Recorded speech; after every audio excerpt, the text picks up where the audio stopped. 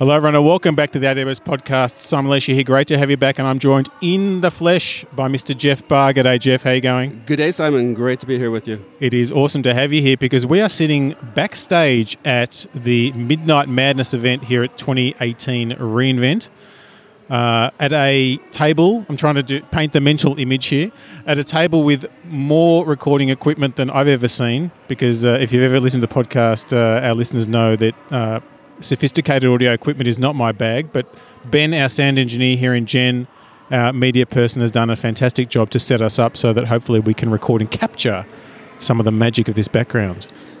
That's true, and one thing we should also mention, I'm pretty sure as we walked backstage, we walked past more compute power than existed in the entire world in probably 1975. Yeah, I think we need to paint the word picture. So we're in this massive cavernous backstage of what is an enormous event space for Midnight Madness with basically a kilometre of stage, it feels like massive screens and fun events for people to get involved in. And there's I saw there was the AWS Ninja jumping around there at one stage and a whole bunch of interesting stuff here. Not to mention a marching band. Yeah, a very noisy marching band that we might capture on later on. So what we thought we would do is try and capture some of the updates that have happened in the week leading into reInvent, because obviously we expect lots of exciting things for customers during the week of reInvent. But one of the maybe the little secrets of AWS for our customers is that so much cool stuff comes out the week prior. Right, and people have actually started calling this pre-invent. And the way I see it happening is the teams often have gigantic announcements to make at reInvent, and they need to lay some foundations. They need to get some technology in place for the big announcements. And so not to discount in any way, shape, or form the things that are getting launched before reInvent, but sometimes they need to put something in place to say, we've now got a piece here that we're going to then expand and go even further with the week of reInvent. Yeah, everything is important, and the funny thing is I've noticed it's often these small yet perfectly formed updates that really make a customer happy, like super happy, and I'm hoping we get a few of those today. So we're going to kind of ramp through a bunch of things that happened since the last update show, which was literally a week ago. So we're going to dive into that around some different topic areas. The first one is we're going to talk about CloudFront, because it's 10 years since CloudFront launched, and they decided to celebrate by launching 6 new locations, didn't they? An amazing decade, and we're now up to 100 edge locations. Isn't that 150? 150. Okay, a mere off by 50 error. So 150 edge locations. 150 edge locations. So there are some new edge locations in Munich, Tokyo, Rio de Janeiro. It's pretty exciting. One of the other exciting things I really like is that there is now support for origin failover. So this is a really interesting way to have 2 origins for your distributions, a primary and a secondary, so that you can serve from the secondary origin if there's a problem with the primary origin. This is pretty important for a lot of people who are trying to build for resiliency at the edge. It definitely is, and to me it's a great example of how we're always listening to customers, and customers say we want to be able to build global applications, and even though individual parts of AWS are incredibly reliable, they say we need to absolutely plan for every possible way something can go wrong, so let's make sure we can have multiple origins spread out across the globe. Yeah, I know there's a few people who wanted that one, and another one I know people will be cheering for is support for WebSockets as well. So WebSockets super popular for keeping long-lived connections open, and now CloudFront has support for that particular protocol. And bidirectional connections, even more important. Very, very true. It's been a big week for software developers as well. We have so many updates to share. One of the really important things for those people who use the Open Java Development Kit, there's a new project called Amazon Corretto, which comes with long-term support, performance enhancements, and security fixes. So if you're an OpenJDK user, this is probably something you'd want to take a quick look at. I really think so, and great news for Java developers. Absolutely. Now, a bunch we're just going to rip through really quickly. So AWS X-Ray now has the ability to group traces so you can get a better view of what's going on from a component perspective.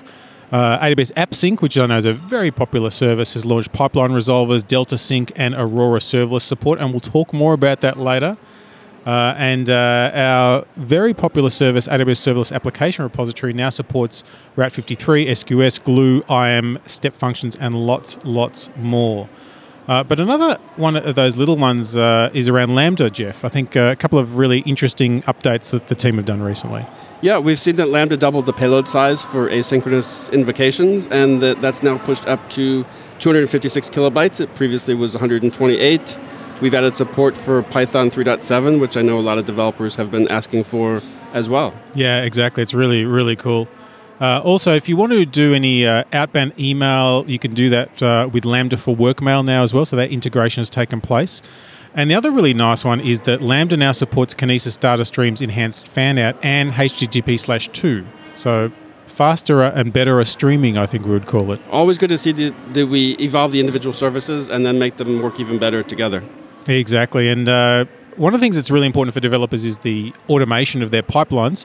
And so AWS Code Pipelines had a lot of updates recently. Do you want to talk about a couple of things we've seen there? Well, we've made it run faster, and this was actually kind of neat because I don't think we made a really big deal out of this when we launched it, but I started to see some neat feedback on Reddit and on Twitter where people were saying, it seems a bit faster to me, what about you? And the developer said, yeah, it sure seems to be running faster. What happened? And then we finally got the what's new out, and we confirmed what the developers had been observing for themselves. So it was neat to just see that it was not just a theoretical improvement, it was something that was of real value to our developers. Exactly. It really is faster, and there are more actions per stage, and you can have cross-region actions, which is pretty cool too. And Beanstalk, AWS Elastic Beanstalk now has Node.js 10 support, and AWS Amplify now has support for authentication and data access for iOS and Android developers as well. So lots has been going on for developers. But there's been some big stuff happening in the database world, Jeff. Let's talk one of my favorite topics, Amazon Aurora Serverless. Yep, so we're scaling out serverless to additional regions. We actually made it available in 9 more regions. We added, we added Mumbai, Seoul, Singapore, Sydney, Northern California, Canada, Frankfurt, London, and Paris, which means that Aurora Serverless is available in 14 different regions. And what if you don't like having to create these fiddly JDBC ODB connections? Could you just query it in the console, perhaps? You absolutely can now query them in the console. Great question. I have no idea why you would have even thought to ask that question. Some other really cool things is there's now Amazon Aurora has custom endpoints, so you can help with some of your workload management, so you can choose whether you want particular types of workload to go to particular parts of the database. So a good example is analytics versus transactional. We know how well those two bedfellows, they don't go well together, exactly. do they?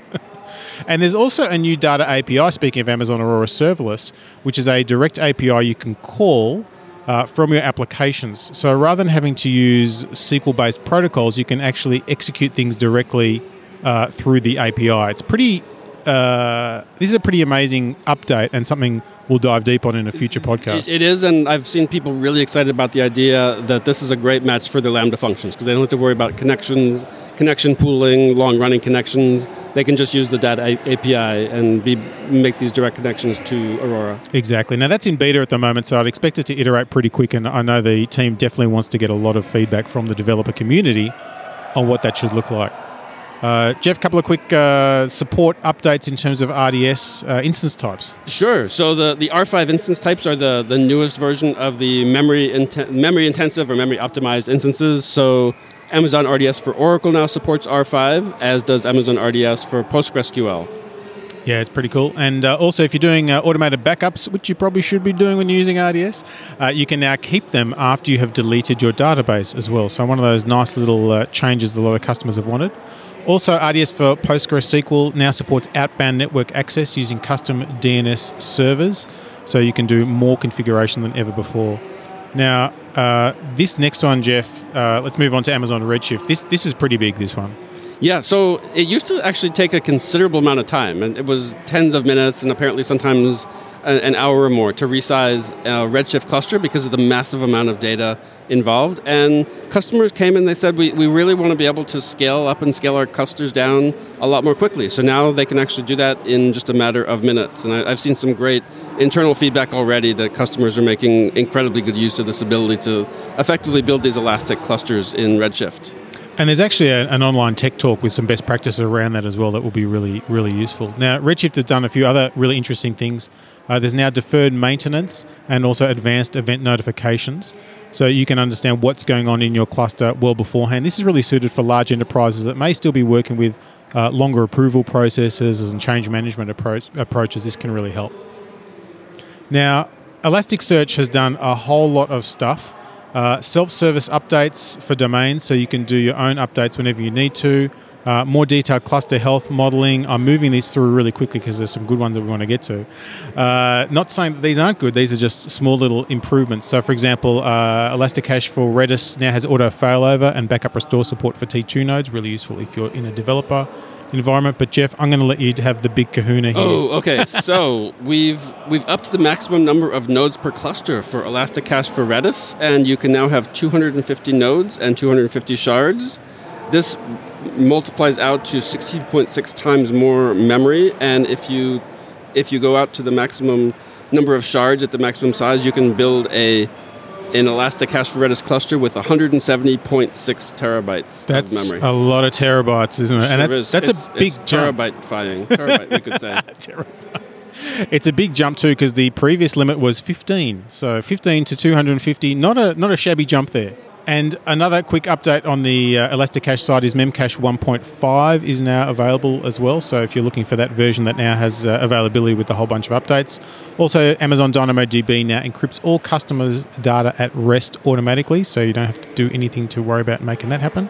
And speaking of encryption, Amazon Neptune.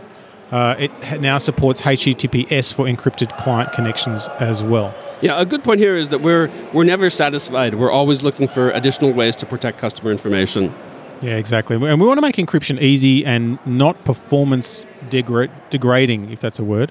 I know when I speak to a lot of customers, particularly those who are new to cloud, they're used to an environment where if they tried to implement encryption in their environment, it typically had a 10 to 30% performance overhead, and now we're learning how to manage keys, etc. Whereas in the cloud world, it's literally a checkbox. Exactly. And so another quick thing on the database side, the AWS Database Migration Service now lets you replicate data to the Elasticsearch service, which is pretty handy now that we have, 170 terabytes of data. 0.6. And we also now support replicating into Amazon Kinesis data streams as well. So let's move on from database to compute, and there have been some pretty significant updates that are going to make customers' life so much easier. Yeah, predictive scaling for EC2 is really, really cool. Had a great time putting the blog post together for this. The idea is that predictive scaling is going to watch the CloudWatch metrics of your choice. It's going to apply machine learning to the trends and the patterns that it sees in your usage. It's going to look effectively for daily and weekly trends and spikes. And it's going to then put a scaling plan into place so that if let's say every Saturday afternoon your site gets really busy, the predictive scaling is going to, after a week or two's worth of data, predict that incoming traffic and make sure that when it comes in that you've got your site pre-scaled and ready to handle it.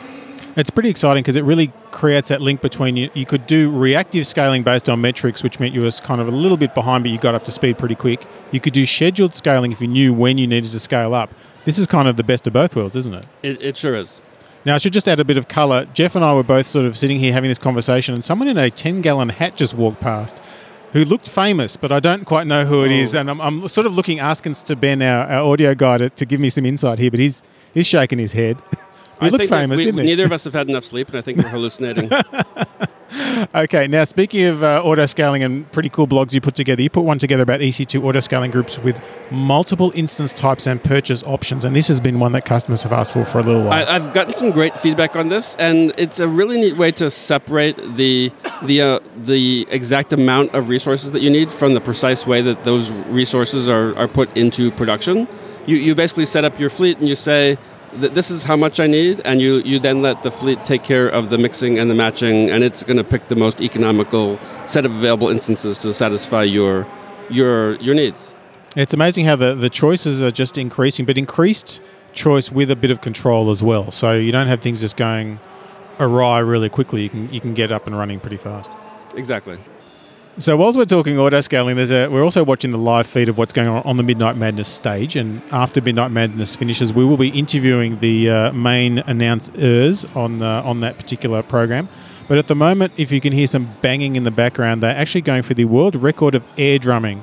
And I'm seeing a lot of glow stick drum sticks. And I think, is there a record, Jeff? I don't know. Do we have it? It must be sufficiently obscure that I've certainly not heard of it.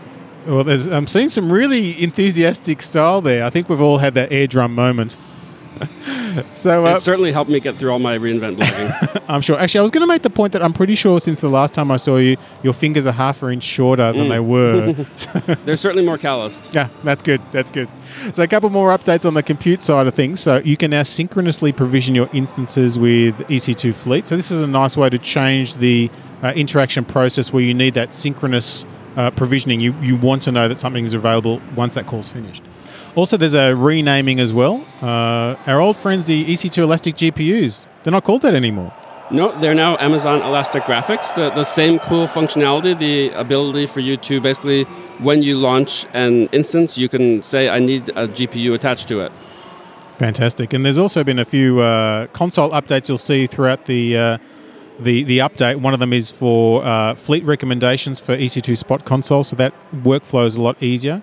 Also, the server migration service now supports resuming failed replication jobs. And hourly replication intervals. That's right, exactly. So it's giving us some good benefit there. And also there's some interesting updates on the Edge side of things. So AWS Snowball Edge had a bunch of updates, Jeff. Yeah, so one of the things that we've done with Snowball Edge, we've added a new option called the Snowball Edge Compute Optimized and the Snowball Edge Compute Optimized with GPU.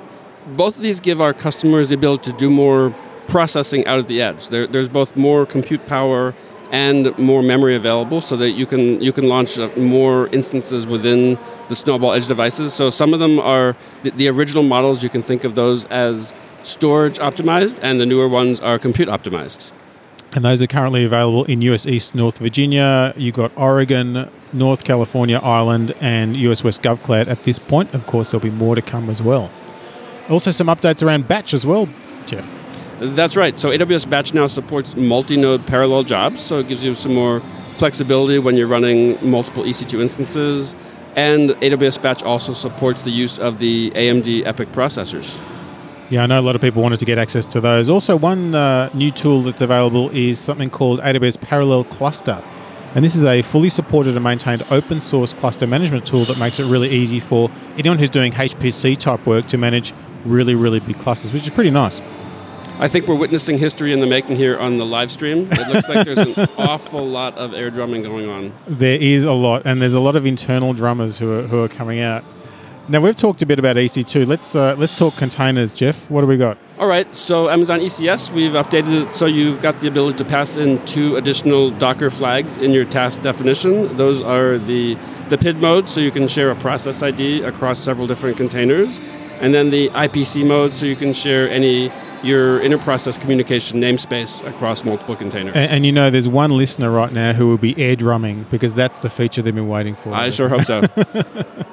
And also some tagging now for ECS and AWS Fargate as well. Tagging is also one thing important. I noticed, Simon, in all my work getting ready for reInvent is that very quietly, I think, over the last 6 months or a year, we've made almost every service and every resource type implement tagging. And what I do often as I'm putting together all the blog posts is I'll launch some different instances and create some volumes and create all different kinds of new resources. I noticed that pretty much everything supports tagging, and so what I did is I was very, very consistent. I created a tag called blog on everything new. I used the name of the blog post as the tag value, and in my post reInvent cleanup that I'll do next week, I'll be able to very, very easily find all those resources, regardless of the region and regardless of the resource type. So I really appreciate all the hard work that's gone into making tagging ubiquitous. Yeah, that is very good advice. In fact, one of the things you should think about before you start your project is, what is my tagging strategy? Because how am I going to find this stuff later on? That's right. So let's talk machine learning, and there have been a whole bunch of updates for the machine learning services, and the SageMaker team are always doing lots of interesting stuff for our customers, because I know a lot of customers are loving using Amazon SageMaker. Yeah, and I think our customers are way ahead of me, because every time I look at machine learning, I'm actually pretty jealous of all the cool stuff that they're doing and just wish that I was smart enough and had the time to really dive into all the things you're able to do. They get all the toys. So a few quick updates. You can now monitor and visualize your training metrics for your models. So you can use that through CloudWatch, which is nice. It's also now integrated with Apache Airflow as well, so you can build your workflows if that's something you'd like to use. There's also some enhancements to the built-in TensorFlow and Chainer containers as well. This is a space that evolves so quick, Jeff, that if they're not updating, it just lags behind too fast. That's right. And some great new updates on the Translate side. Yes, and in fact, I remember covering this in a video just a couple weeks ago. So Amazon Translate now supports 8 new languages, and in the past, when our customers were doing Translate between language pairs, they often had to go through English as an intermediate language. And just like if you know that game of telephone, sometimes you lose a little bit when you do a successive series of translations. I think the word you're looking for is purple monkey dishwasher. That would exactly be the translation. So with Translate now supports 281 language pairs, meaning that the odds are that the That's actually 281 more language pairs than before. That's right. So we're now 417 total. 417 total. So the whatever source and whatever destination, odds are that you can go directly from that source to that destination without having to go through English in the middle. And there are also some new languages. There's Danish, Dutch, Finnish, Hebrew, Indonesian, Korean, Polish, and Swedish, which is pretty exciting. SageMaker also has a couple of other quick updates that I neglected to mention. It now supports Object2Vec and IP Insights, which are 2 new built-in algorithms, which if you've been waiting for them, you'll be excited. If you have no idea what I just said, that's okay too. You're even further behind. Nice. That's a nice, warm, fuzzy feeling we like to get. And speaking of warm, the Amazon SageMaker automatic model tuning now supports warm start of hyperparameter tuning That was jobs. a smooth transition there. Did you like that? Great, That's yes. good, yeah. Very nice. Actually, here's another one that you blogged extensively about, which was the Amazon Comprehend now has custom classification. Yeah, this was actually probably the first time I got a chance to do something really fun with machine learning all year. Not for lack of opportunities, but just lack of time to do it. And the custom classification feature, the team gave me this really neat file that was basically a label of a whole bunch of looked like chat room messages, and they had been carefully labeled as either clean or not so clean messages. I used that custom classification to build a model, and then after I'd done that, which was pretty easy to do, going through the console, just a couple clicks and set up and run the job. After I'd done that, I built a model that, when given new chat room messages, could easily tell me if they were clean messages or if they had words that are generally best not said in public. Well, and there's always the debate of which are the words that can't be said in public, aren't there? So this custom classify means you can choose those words. The funny thing is, when I put the spreadsheet in the blog post, I had to blur out the entire data set because I didn't want to take any possible chance of offending anybody with all the interesting stuff on my screen. It's like one big blurred screenshot. Yes. Another thing related to text is Amazon Transcribe now supports real-time transcriptions. I've got the worrying feeling, Jeff, that our jobs are at risk here because I think the machines will be translating better than I'm doing at the moment. It wouldn't be tough for me personally. So now, instead of doing a asynchronous call to transcribe, you can now call it in real time, and this is really useful for people who are doing real-time transcription. So broadcasting and other real-time events can be covered. So, for example, the live stream we're watching here could probably have been real-time transcribed as well. I'm sure it could. And look, now Amazon Transcribe actually does speech-to-text for British English, Australian English, and Canadian French. So you have actually been replaced. I have been replaced, and all I can say is bonza and beauty, mate. And thanks for that, Cobber. I will actually use Comprehend to figure out what you just said. Yeah, I'm interested in what it will translate that to as well. Okay, let's talk management and cost control. And so there are a whole bunch of really new dashboards for monitoring your resources in CloudWatch now.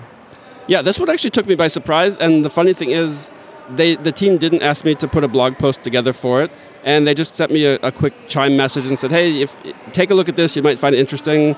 I scrolled through it quickly, clicked around a bit, and said, wow, this is actually pretty neat. And I've been experimenting with a new social media model, and kind of an intermediate step between just a little tweet and a full blog post. I do a little tweet storm, so I'll take 4 or 5 screenshots, I'll write up 4 or 5 tweets, and I did a neat little tweet storm for the automatic dashboards to show customers what that's all about. But one of the neatest things is that the automatic dashboards, you don't have to spend any time designing your dashboard. You simply go to the menu, and there it is. There's an overview dashboard that gives you really a great set of metrics across a whole bunch of your different AWS services. And then there's an automatic dashboard for each of the different AWS services that pulls together all the metrics for all of your resources of that service type within a region. And there's also a variant that seemed to be driven by tags or another kind of grouping. I didn't get a chance to explore that part fully. So it's a pretty powerful thing that if you're living in the CloudWatch world, you probably want to investigate. The other thing that I know a lot of people were excited is that you could have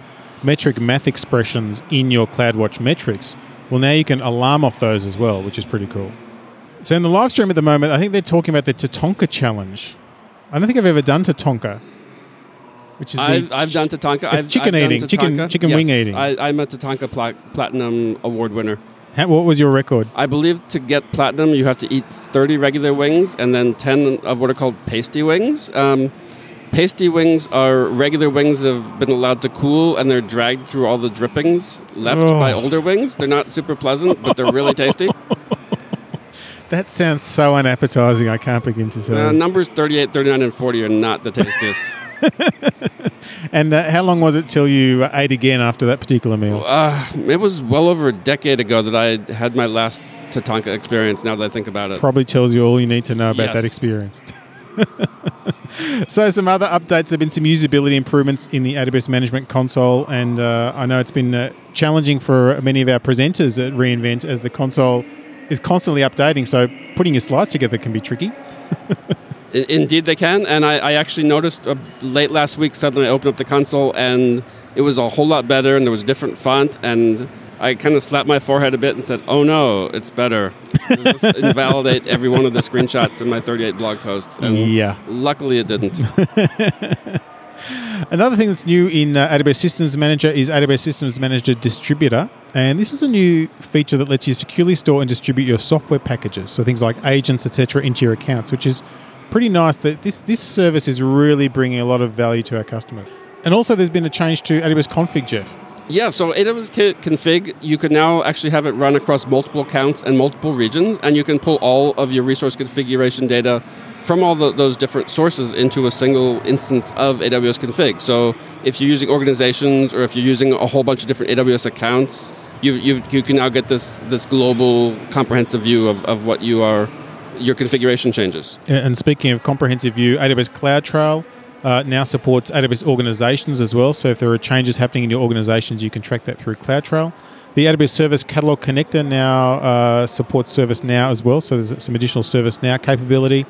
And the AWS Systems Manager Automation now also supports multi-account and multi-region actions. There's a great pattern here. There's a great pattern of running across multiple accounts, running across multiple regions, making sure that we are really well set up for our most sophisticated customers that are doing incredibly large-scale, complicated things with AWS.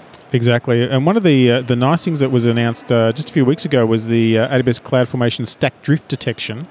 And wouldn't it make nothing but sense if AWS Config could use that? It sure would. And in fact, we just launched a new AWS Config rule. So what you can do is you can have a config check that says, is my CloudFormation stack still in conformance with the way I launched it, or has it drifted? It's very nice. On the security side, AWS Secrets Manager client-side caching live are now available to have improved performance. So this is a nice thing if you're a Secrets Manager user.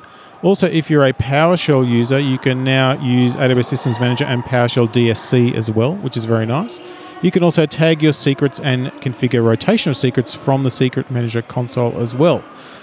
But let's talk a bit about cost control. Are we reviewing a year's worth of launches here? I know, this is ridiculous, isn't it? This is why I sort of was sitting back and thought, I don't have to do an update episode because I did one last Monday. And then I looked at the list and thought, it would just not be fair.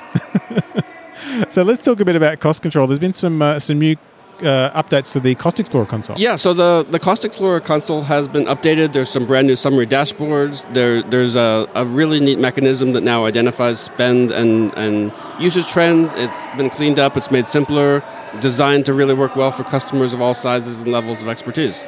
That's very nice. And the AWS cost and usage reports now also include Amazon Athena integration and Amazon Parquet output and report overwrite, which is very nice.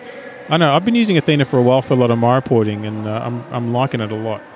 A big one on the network side is there's now support for DNS resolution over inter-region VPC peering.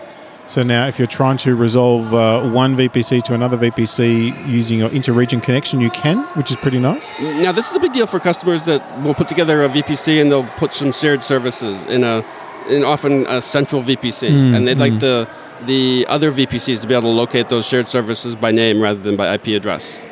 It's very important. And just giving again the word picture of what we're seeing. So we're seeing on the live stream people sitting at long benches eating chicken wings, and I think there's the running scoreboard up there, and I'm seeing numbers like 24. Is that 24? That would have to be 24 wings. Yeah. It's pretty scary. Oh, that's child's play. Oh yeah. I'm not feeling hungry at the moment, so that's probably what it is. Some other quick updates: secret support for Amazon Elastic Container Service as well. Also, SNS, our old friend SNS, now has server-side encryption, which is kind of neat. And another multi-account, a region one. All right, for AWS Systems Manager now supports multi-account, multi-region inventory view. And speaking of your love for tags, Jeff. Manage your IAM users and roles using tags. And again, as I was putting together blog posts, I was very, very generous with tags, and it hopefully should make cleaning up everything afterward a whole lot easier next week. It sounds like there's a blog post in your use of tags. They've actually banned me from writing any blog posts for December, so we'll see. Well, maybe you could have a guest blog post. I don't know. Something else you can now do is you can analyze your budget performance using the AWS Budgets History functionality. So you can now see your budget performance over the previous 12 months. One thing I find with budgets, Jeff, is there's no point setting a budget if you're not checking your budget.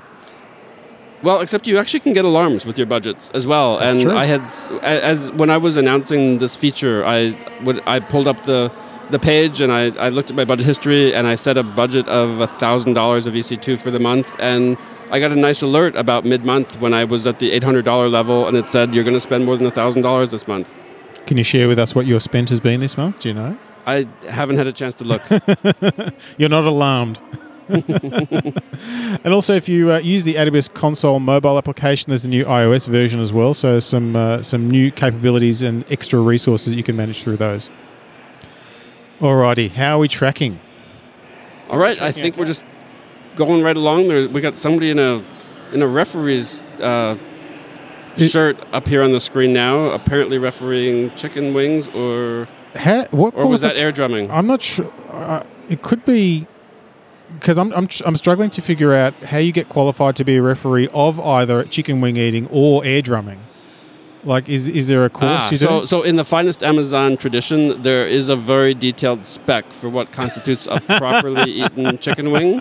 You do not actually get to be a judge until you've been a consumer for quite a number of events, and I've watched the judges, and they will pick through the partially eaten wings and tell you haven't quite cleaned off those wings well enough to qualify. That sounds like such a glamorous job. It is, but somebody's got to do it. You've got to insist on the highest standards, as we say. This is very true. Speaking of insisting on those higher standards, let's hit some other useful things that have happened for our customers. One that I know a lot of customers have talked about wanting an easier way to do is to block public access with their Amazon S3 buckets. Now, it's fair to point out that when you create an S3 bucket, it's private by default in the first place. It sure is, and it always has been. And the thing that happens, I think, is that it's so easy to upload data to S3. It's so easy to get a URL for an object. And the next thing is say, I need to share that with my colleague, and I need to make another department get access to this data. And you should put in a little bit more time to figure out roles and permissions and so forth. And then you think, I'll just make it public for a little bit. Nobody will find out. And that's not a healthy way to protect your data.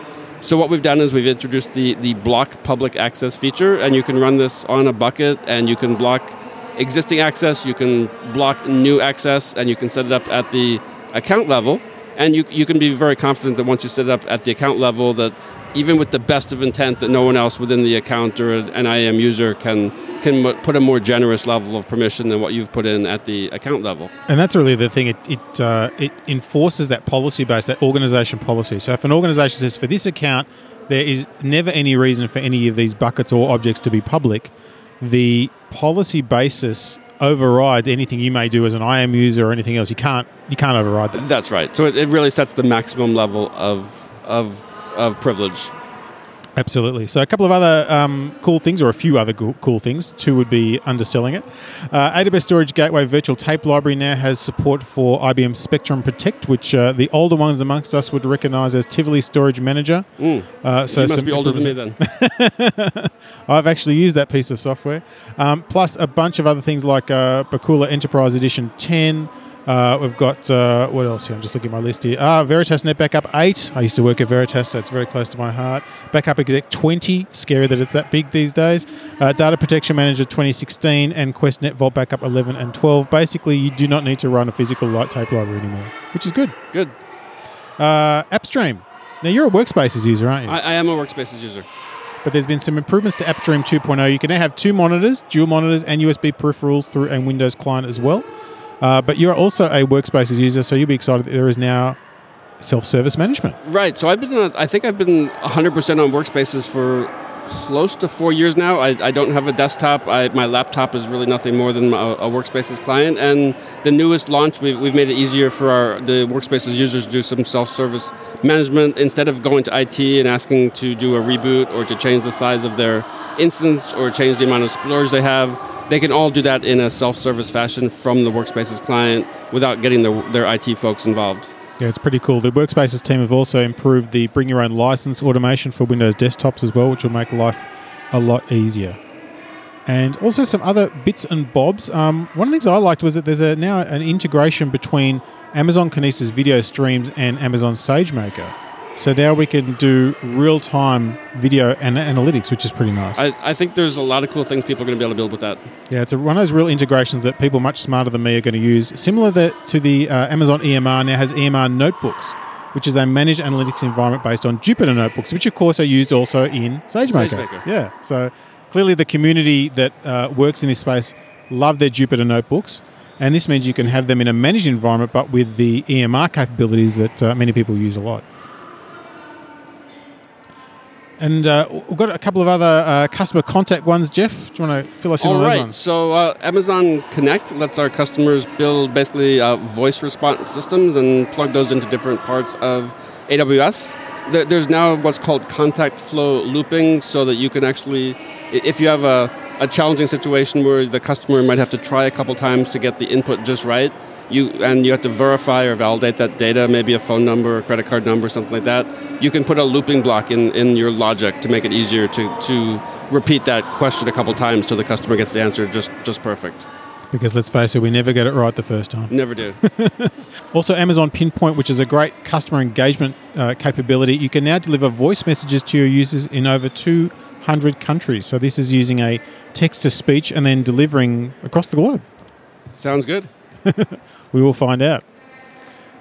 Okay, on the AWS IoT side, the AWS IoT device management now makes it easier to index your fleets and to run jobs against all the devices in those fleets. Yeah, and these fleets are getting large these days. I'm seeing customers with hundreds of thousands and millions. So tagging is important. And guess what they've done? Guess what? AWS IoT now supports resource tagging.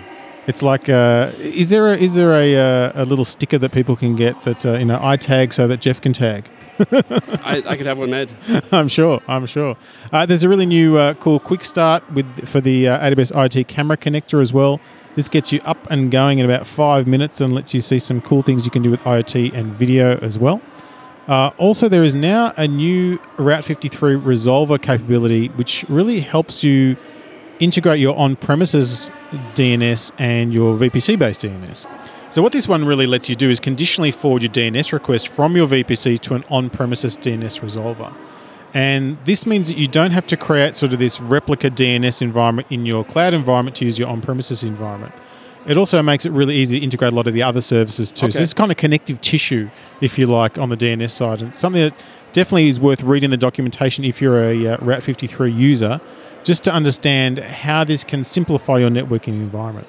And now let's rip through a few more of the last-minute updates we want to share. So there's now enhanced forecasting available in the AWS Cost Explorer, so you can kind of see what's likely to happen in your future if your current behavior continues from a spend perspective. The AWS Elemental Media Package now has live channel archive window for 14 days, so you're storing more information. So it's kind of like a DVR catch-up, but at a monumental scale. And instead of just the old 3 days, it's now 14 days. Exactly. And lucky last, security is always super important for our customers. So why don't you do the last update today? We've added 3 new threat detections to Amazon GuardDuty. 2 of those look for various things related to suspicious Tor network activity. And the third one looks for suspicious-looking cryptocurrency mining, which you probably don't want to be doing on your EC2 instances. And this is a service that I strongly recommend all customers switch on. And the nice thing is that there is a 30-day free trial. So you literally, it's one click in the management console, and you can see for 30 days whether this makes sense in your environment. The other nice thing is it's super low cost as well. It's typically around 1% of people's bills in terms of what I see, but it just gives you that proactive protection of your environment in a really useful way that you can action and showcase to your own stakeholders as well. Absolutely. So, Jeff, that's the update roundup before we move into the big announcement of Midnight Madness, which we will do shortly once our guests. Do you think we covered enough things? I don't know. Do you want me to add a few more? We could go invent some things. So what are we seeing? Let's just quickly cover the live stream before we take a break. So we're seeing them on the live stream. I think they're doing a this looks like a Lexbot example that I'm seeing here. I'm trying to figure out what they're doing, but I'm failing miserably. It's going to be really hard for us to actually translate what we see that we don't understand into sounds that we don't understand. Yeah, fair enough. So it's a big night. There are literally thousands and thousands of people here. It was pretty amazing. When we were walking to the venue, we're walking past, and unfortunately, when you're walking next to a gentleman who has purple hair, as Mr. Jeff Barr does, you do get the odd yelling out, which is pretty cool. So we'll be back shortly with our main announcement of the Midnight Madness evening. Stay tuned for part 2. So it's midnight. We have the drum roll going. Bill Vass is on stage. He's been telling us about connected devices and drones and robotic kivas and other cool things. And he has the first announcement of reInvent to share with us. And the clock is ticking down. Is ticking. We got 5, 4, 3, 2, 1. Boom. AWS RoboMaker. Yeah. Now, this is a service, Jeff. Would you have got your hands on this before the rest of us? Well, I certainly did, Simon. The idea here is you can actually model your robot. You use this really cool open source simulator called Gazebo. You build an environmental simulation for your robot. You launch a simulation job inside RoboMaker. You can watch the robot in its traverses its 3D environment. You can see all kinds of cool metrics. What else can you do? You can literally see from the robot's eye view what's going on, and from there, your robot code actually makes use of a robot operating system called ROS, which we've got some new modules that plug into ROS that can report metrics up to CloudWatch. Your robot can do vision. It can do lots of stuff. Yeah, it can do lots and lots of stuff. Don't give it all away, Jeff, because coming up right next is going to be a deep dive with Bill and Roger about this particular service, AWS RoboMaker. So the announcement has just taken place, and we're joined by the two people making the announcement, Roger Barger, who is the General Manager of AWS RoboMaker, which we can now say, welcome, Roger. Hi, everyone.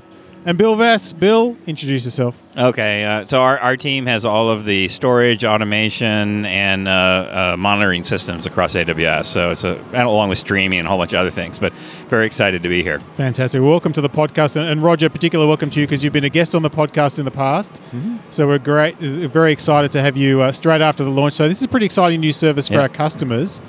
What is it? So RoboMaker is targeted at how can we accelerate robotics application development? I mean, robots have such great potential. We see it within our company on how we use robotics. We see our customers trying to use robotics, and they have a lot of challenges they have to address. So we've designed RoboMaker to streamline the development of robotics applications so customers can focus on just the magic software they need to write to make their robot special. Yeah, it's really exciting. So it's all based on the open source ROS robotics environment. And just by downloading the RoboMaker code, you automatically get Lex and Poly and recognition and Kinesis video and LiDAR and radar and all those kinds of things. So you can download and get running with one of the apps and just do voice commands immediately on your robot, and it'll follow those commands. Let's talk about ROS. And firstly, is it ROS? Is it ROS? Is it ROS? What's the agreed pronunciation? It is ROS. It's ROS. It's okay. ROS. So we've extended ROS, which is an open source tool, to add a whole lot of integrations that provide some pretty interesting things for customers. I think, right. Mm-hmm. Bill, you were talking about some of those use cases we see. Where do you see it fitting? Well, where do I see it fitting? Yeah. So it's a broad range of things. So what we saw out there, as I mentioned in my talk, is that there's a bunch of people developing things that sense, compute, and actuate.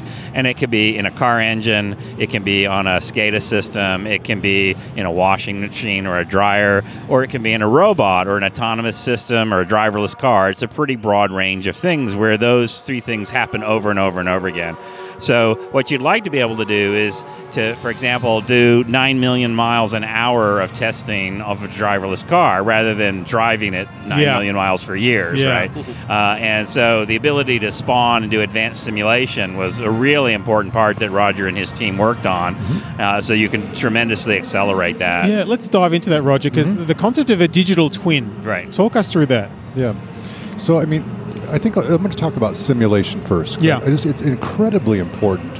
One of the projects I've seen that's using ROS right now is they're actually preparing to put a robot on the space station. You can't test the space station here on Earth. You have to build a simulation that actually has 0.1 gravity and actually test your application and test your robot there.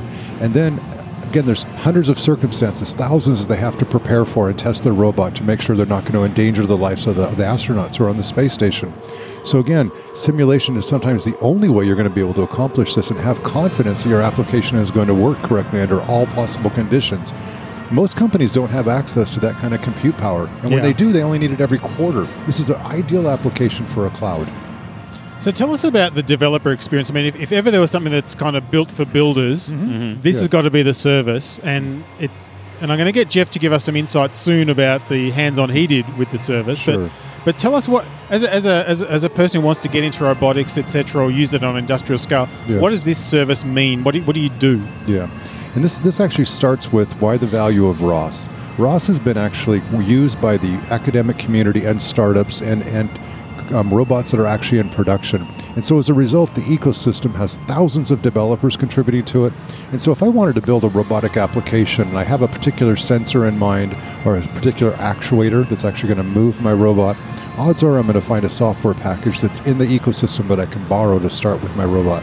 And robotic developers are ruthless in terms of actually reusing and then later questioning if they might use a better part.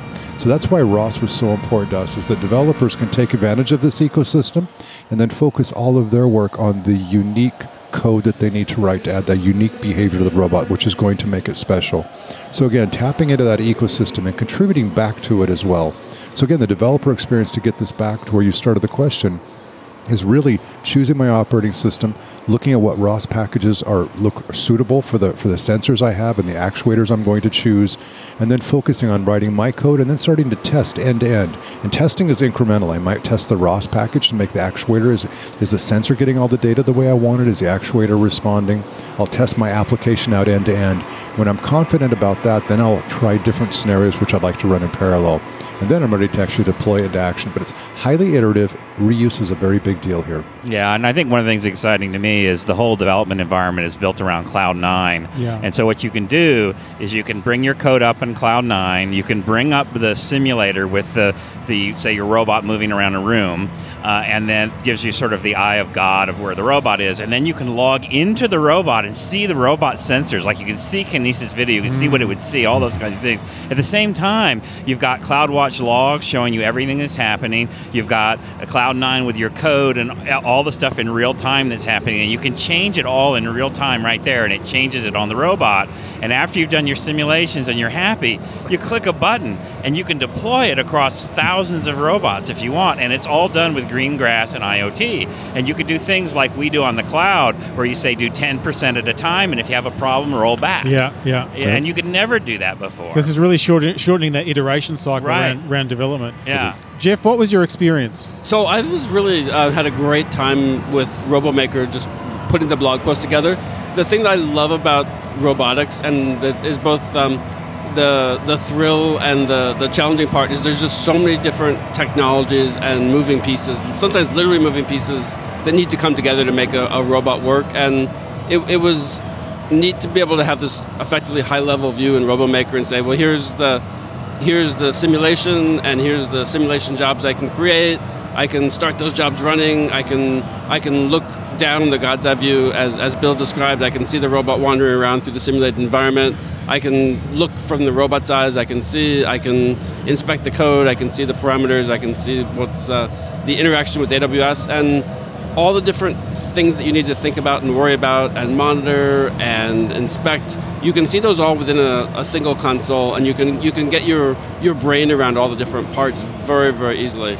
and then press a button and it's out on your robots. Yeah. That's the thing that amazes me at most. scale as well. Yeah, which at is scale, interesting. I think, Roger, one of the things the team worked on really hard is around things like security and authentication. Those really enterprise grade things that once you're deploying robots in an industrial scale, you have to think about. Yes.